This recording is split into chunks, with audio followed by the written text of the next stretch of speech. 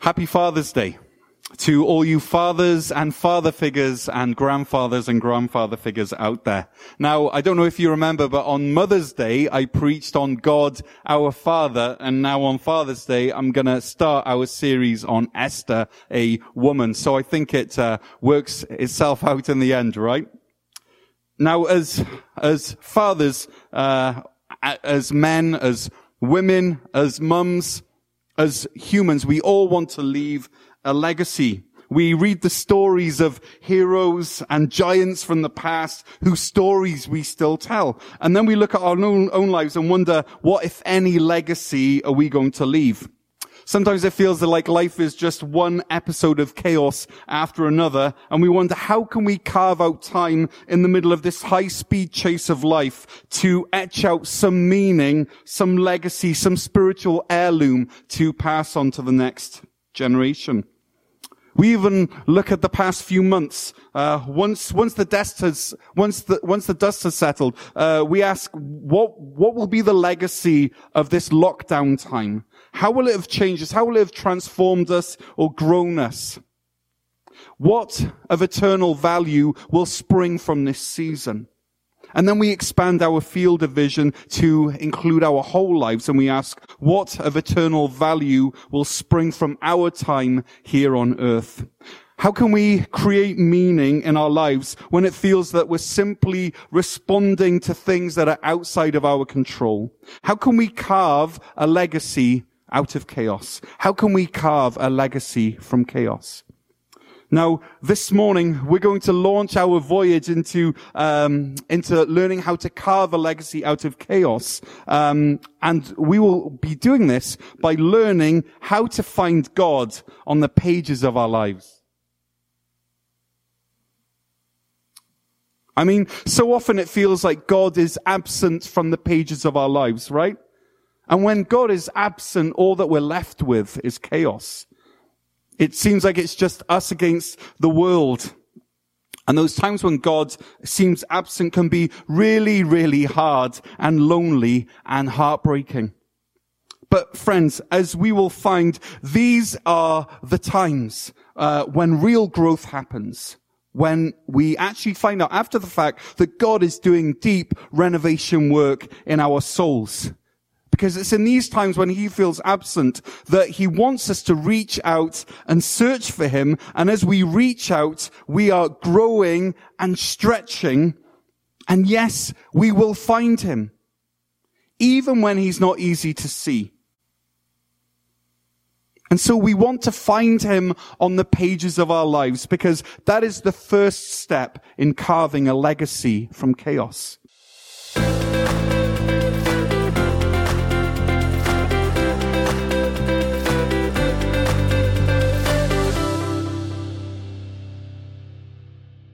Now in Jeremiah 29 verse 13, God makes a promise to the searching soul. He says, you will seek me and find me when you seek me with all your heart. Verse 14, I will be found by you. So if you are living through a season of God's silence, I encourage you to keep going, faithfully seeking God with all your heart. The Jews had to wait through 400 years of silence until God sent Jesus. And the disciples had to wait in the upper room until God sent the Holy Spirit. And so God works in the waiting, and God speaks in the silence. And sometimes the silence is actually one of the ways that God speaks to us. And when God is silent, it's because he wants us to look for him. He says in Jeremiah 29 verse 14, I will be found by you and will bring you back from captivity. I will gather you from all the nations and places where I have banished you, declares the Lord, and will bring you back to the place from which I carried you into exile. And sometimes these times of silence feel like exile. And in this verse, God promises that he will be found by his people even when they are in exile for their sin, and he will restore them if they are repentant. He will bring them back home. Now, to understand this exile referenced by Jeremiah, we need to back up to Deuteronomy chapter 30, verse 15, where God lays before his people a choice. See, I've set before you today life and prosperity, death and destruction. For I command you today to love the Lord your God, to walk in obedience to him, and to keep his commands, decrees and laws. Then you will live and increase, and the Lord your God will bless you in the land that you are entering to possess. Verse 17, but if your heart turns away and you are not obedient, and if you are drawn away to bow down to other gods and worship them, verse 18, I declare to you this day that you will certainly be destroyed. You will not live long in the land you are crossing the Jordan to enter and possess. Now, of course, history shows us that God's people chose option 2, to reject God's covenant love and to turn away in rebellion. And over again, they sinned and they rebelled until there came a point when they reaped the consequences of their choices. Exile. Unrepentant sin always leads us into a state of exile from God. And the exile of the children of Israel actually took place in 2 movements.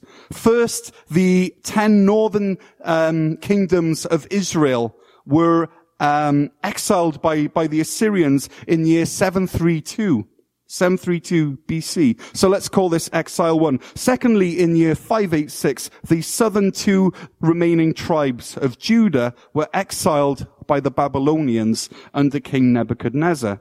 So the northern kingdom, northern 10 tribes, year 732, exile 1 under the Assyrians, and southern kingdom, year 586 BC, exile 2 under the Babylonians who had conquered the Assyrians. Okay, then 47 years later, in year 539, under King Cyrus II, the Persians snuck in and they conquered the Babylonians. So the Assyrians gave way to the Babylonians, who gave way to the Persians. And then Cyrus the second, he then tells the Jews who were in captivity, who were in exile, that the exile is now over and that they can return to their homeland and they can start to rebuild. Okay? And this exile took place in 2 stages. Okay, the exile took place in 2 stages, and the re-entry now takes place in 3 stages. Let me say that again. The exile took place in 2 stages, and this re-entry now takes place in 3 stages. It's a bit like the reopening of Ontario, right? So stage 1, the first group returns from Persia to Jerusalem under Zerubbabel. Then it takes another 80 years for the second group to return under Ezra. And then finally, 26 years later, in year 432, the last group returns under Nehemiah. Okay? With me so far? So there are 2 exiles. First, the northern 10 tribes, known as Israel, and then the southern 2 tribes, known as Judah. And then there are 3 empires, the Assyrians, and then the Babylonians, and now the Persians. And then there are 3 re-entries, Zerubbabel, Ezra, and Nehemiah. But not everyone returned from exile. There were some who chose to stay. Now, we don't know why, but think about this. The Jews alive at the time of re-entry would have never known life in Israel or in Judah. They would have heard the stories, but they would have never seen, the temple. They would have never seen a sacrifice. And so the question is, what happened to the Jews who chose not to return from exile to their ancestral homeland? And that's what the book of Esther addresses.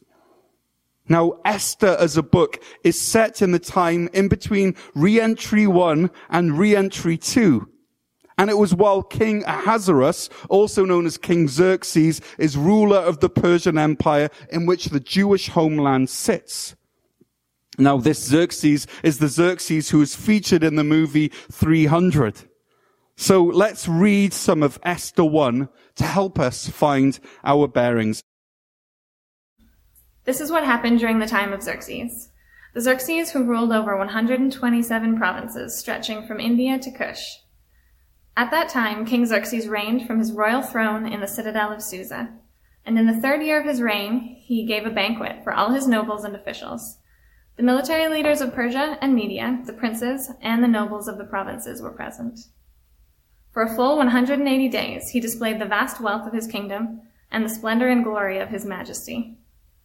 When these days were over, the king gave a banquet, lasting 7 days, in the enclosed garden of the king's palace, for all the people, from the least to the greatest, who were in the citadel of Susa.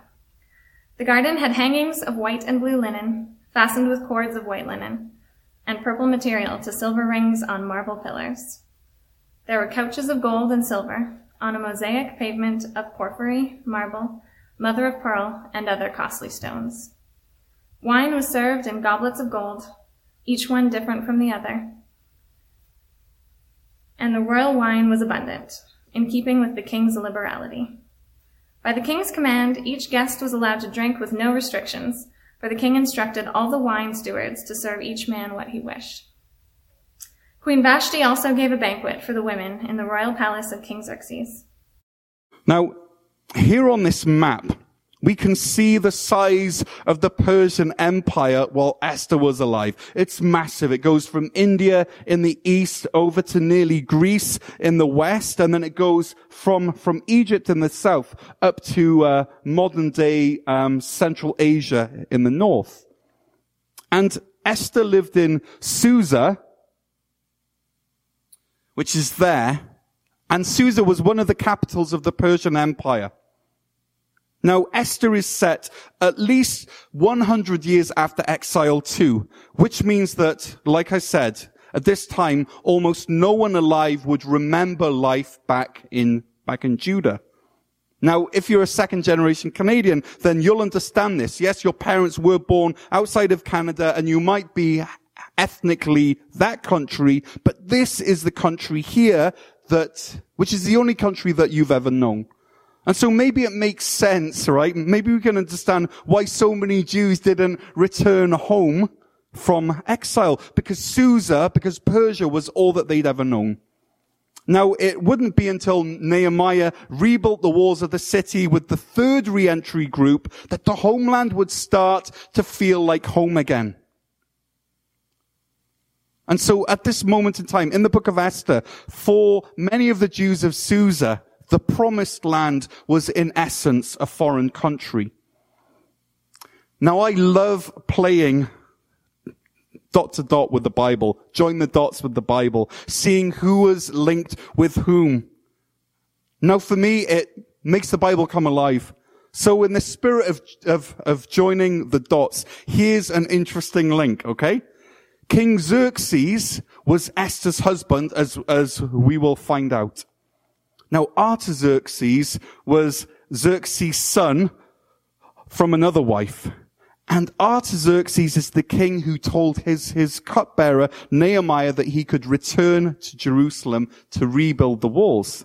So Nehemiah's king was Esther's stepson, which makes you wonder whether Artaxerxes heard stories about the Jewish homeland from his stepmom when he was a kid, right? These stories that get passed down from generation.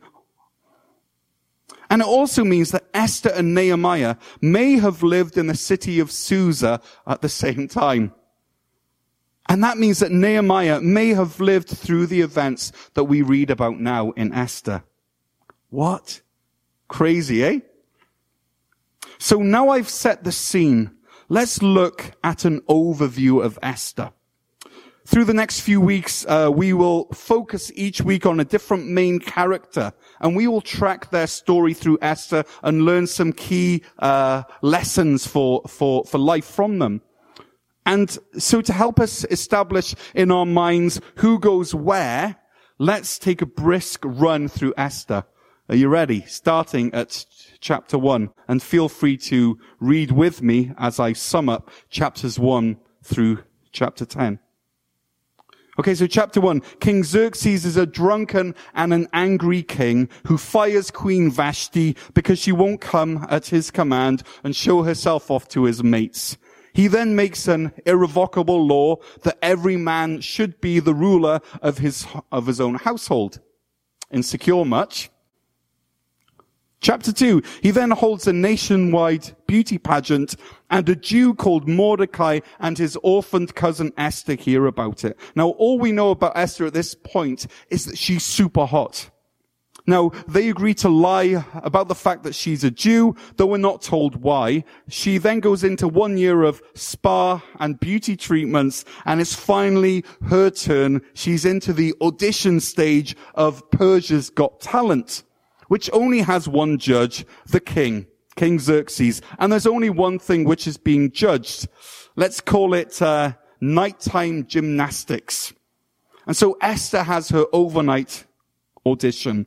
And apparently the judge happens to be super impressed with how she does. And Esther is made queen. Mordecai then happens to overhear two of Xerxes' guards planning to assassinate the king. Now as I read on, I want you to be listening out for these words, happens to, because they are important. Okay, so Mordecai happens to overhear two of Xerxes' guards planning to assassinate the king. He then tells Esther, who happens to be his cousin, who then tells Xerxes, who happens to be married to her. And this patriotic act of Mordecai's happens to be recorded in the book of Annals and then happens to be promptly forgotten. Chapter 3. Haman, who happens to be a descendant of the Canaanites, the sworn enemy of the Jews, happens to be honored by Xerxes. Now, we don't know why, but everyone takes the king's cue and honors Haman. Everyone except Mordecai, who happens to refuse to honor Haman. Now, we aren't told why. Maybe it's because Haman is a Canaanite. Regardless, due to Mordecai's refusal to honor him, Haman makes the Jews out to be these weird, freaky loners and happens to convince Xerxes to sign off on murdering the lot of them. This is now enshrined in the irrevocable law of the Medes and the Persians, and everyone in the whole empire is informed about it. So far, this king, this powerful king, has been manipulated into misusing the law of the Medes and the Persians to, number one, subjugate women, and number two, plan a genocide. Isn't that awesome? Now, the date for this kill is set, and Xerxes and Haman then sit down for a drink, because it's been a long day. Hard work, right? Chapter 4, Mordecai learns about this impending slaughter, and he gets a message to Esther. Esther then writes back to him, if I go to the king without being summoned, I might die. Now, we've already seen the old queen get kicked out for not entering the king's presence when she was asked. So what would happen to a queen who enters the king's presence without being asked? Esther would rather not find out, which is understandable, right? Mordecai then tells her very sensitively and carefully that if all the Jews die, then she will too. And then he says what is the key verse of Esther chapter 4, 13 to 14. Do not think that because you are in the king's house, you alone of all the Jews will escape. For if you remain silent at this time, relief and deliverance for the Jews will arise from another place. But you and your father's family will perish. And who knows but that you have come to your royal position for such a time as this? In other words, Mordecai says to Esther, you happen to be in this position, Esther, where you can make a massive difference. Esther then calls the Jews to fast for 3 days, after which she goes into the king, knowing that she might be carried out in a casket. Chapter 5, she goes into the king, and he welcomes her in. He's glad to see her, which means that she lives, and she gets to ask him a favor. And she says, can you and I have a meal with Haman? And the king says, why not? Haman is excited, and because this is a great invite, right? And at this time, Haman has no idea that Esther is a Jew, so he thinks he's well in there with the royal family, right? Friends in high places. And then at this meal, Esther then says, hey, can we three meet again? Maybe tomorrow? How does that work for you?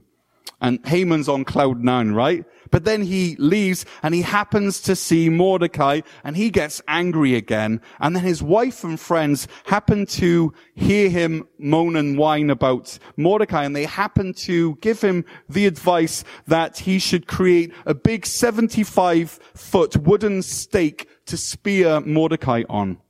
And so he does. And this, arts and crafts makes us feel better. And so after creating this, Mordecai's spirits rise. Chapter 6. The king can't sleep and happens to read through the annals. He happens to read the bit about Mordecai saving his life, and he wants to honor him. He then asks Haman, who happens to be just there at the right time, what he should do to honor someone that he wants to praise. And Haman happens to misunderstand and think that he's the one that the king wants to honor. And so he tells Xerxes all this amazing stuff, like riding on a horse through the city with someone walking in front of you, shouting out how amazing you are. That's how you honor someone. And then Xerxes then happens to tell Haman to do this to Mordecai, which nearly gives Haman a heart attack. But he does it anyway. Chapter 7. Next day is Esther's second feast with Haman and with Xerxes, which picks Haman up, again, because he's excited, only for him to find out that it's a setup, and Esther reveals herself as a Jew, and tells the king that someone is going to wipe out all of her people. And the king is so angry, and he says, who is this person? Now, Haman now knows what's coming his way. Esther points at Haman and says, this man. And in the cloud of rage, the king storms out of the room, tramps around the garden, probably saying some very unkingly words. Haman realizes that all is lost, and so he throws himself onto Esther for mercy, only for the king to happen to walk in on this scene. Now, he thinks that Haman is trying on some funny business with his wife, so he's even more angry. And at that moment, one of the king's eunuchs happens to chime in with this useful suggestion.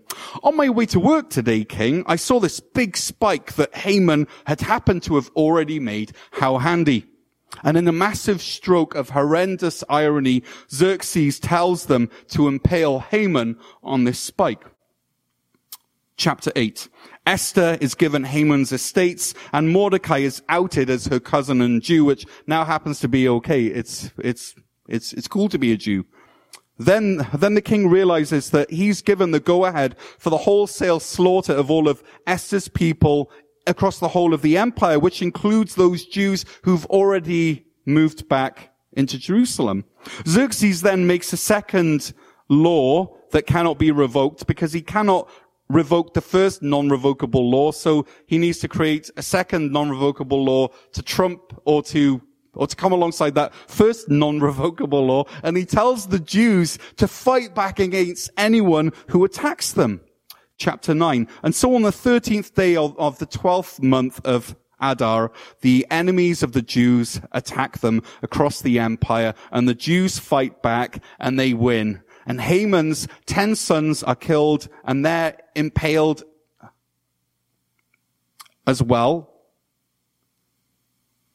So they're killed, and then they're impaled, which is nice. And then the Jews have this massive party called Purim, named after the dice that Haman used to choose when the day of the planned genocide would be. And they agree as a nation, as a race, that they would do this every year. And Jews around the world still happen to observe Purim, which is amazing.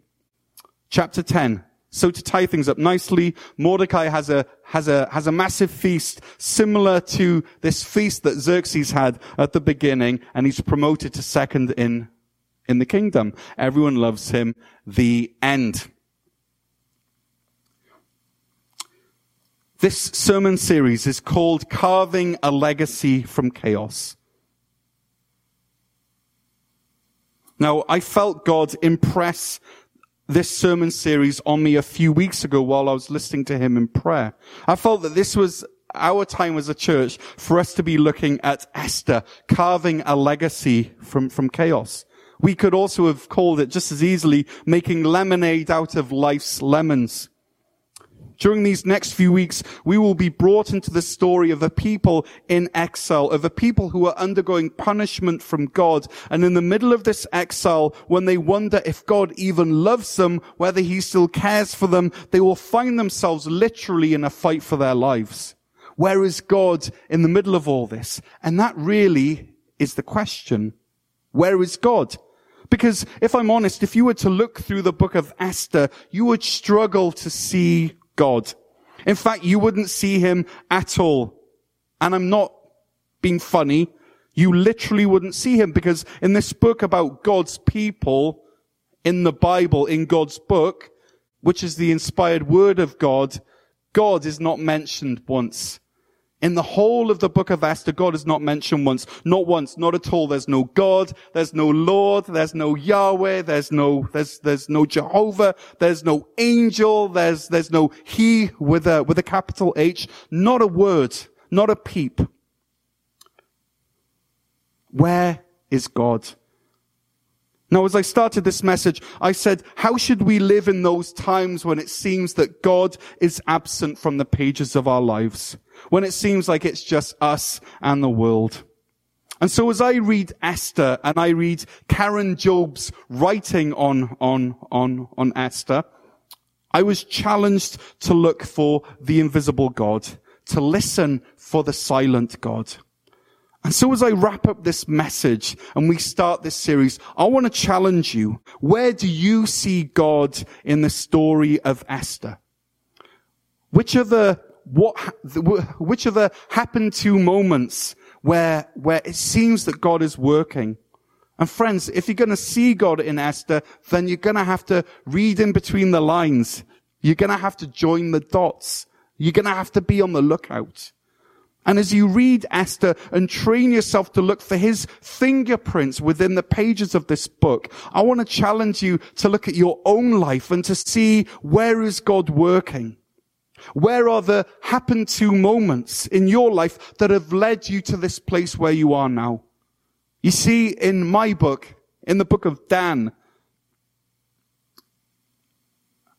I also have to look, because my book is just like the book of Esther. God often does not appear on my pages with a big sign saying, "Here I am." He never speaks verbally to me with a voice saying, "Thus saith the Lord." That never happens. And I suspect that the book of your life is the same. And yet, like Esther, we are challenged with the task of seeing the activity of the God who is invisible. Right? That line from that song which we just sang is so profound. Even when I don't see it, you're working. And that's the message of Esther. Because it's no accident that the word God is entirely absent from the book of Esther. God planned that. Because God wants us to look deeper. He wants us to join the dots and see his hand of providence at work in the pages of this book. And similarly, friends, he wants you to look deeper and see his hand of providence at work in the ordinary moments of your life. He wants you to find him in the pages of your story. Friends, who knows that you have come to your position in this place, in this time, for such a time as this, right? Who knows? And just like in Jeremiah 29:13, God gives you a promise. He says, "You will seek me and find me when you seek me with all your heart. I will be found by you."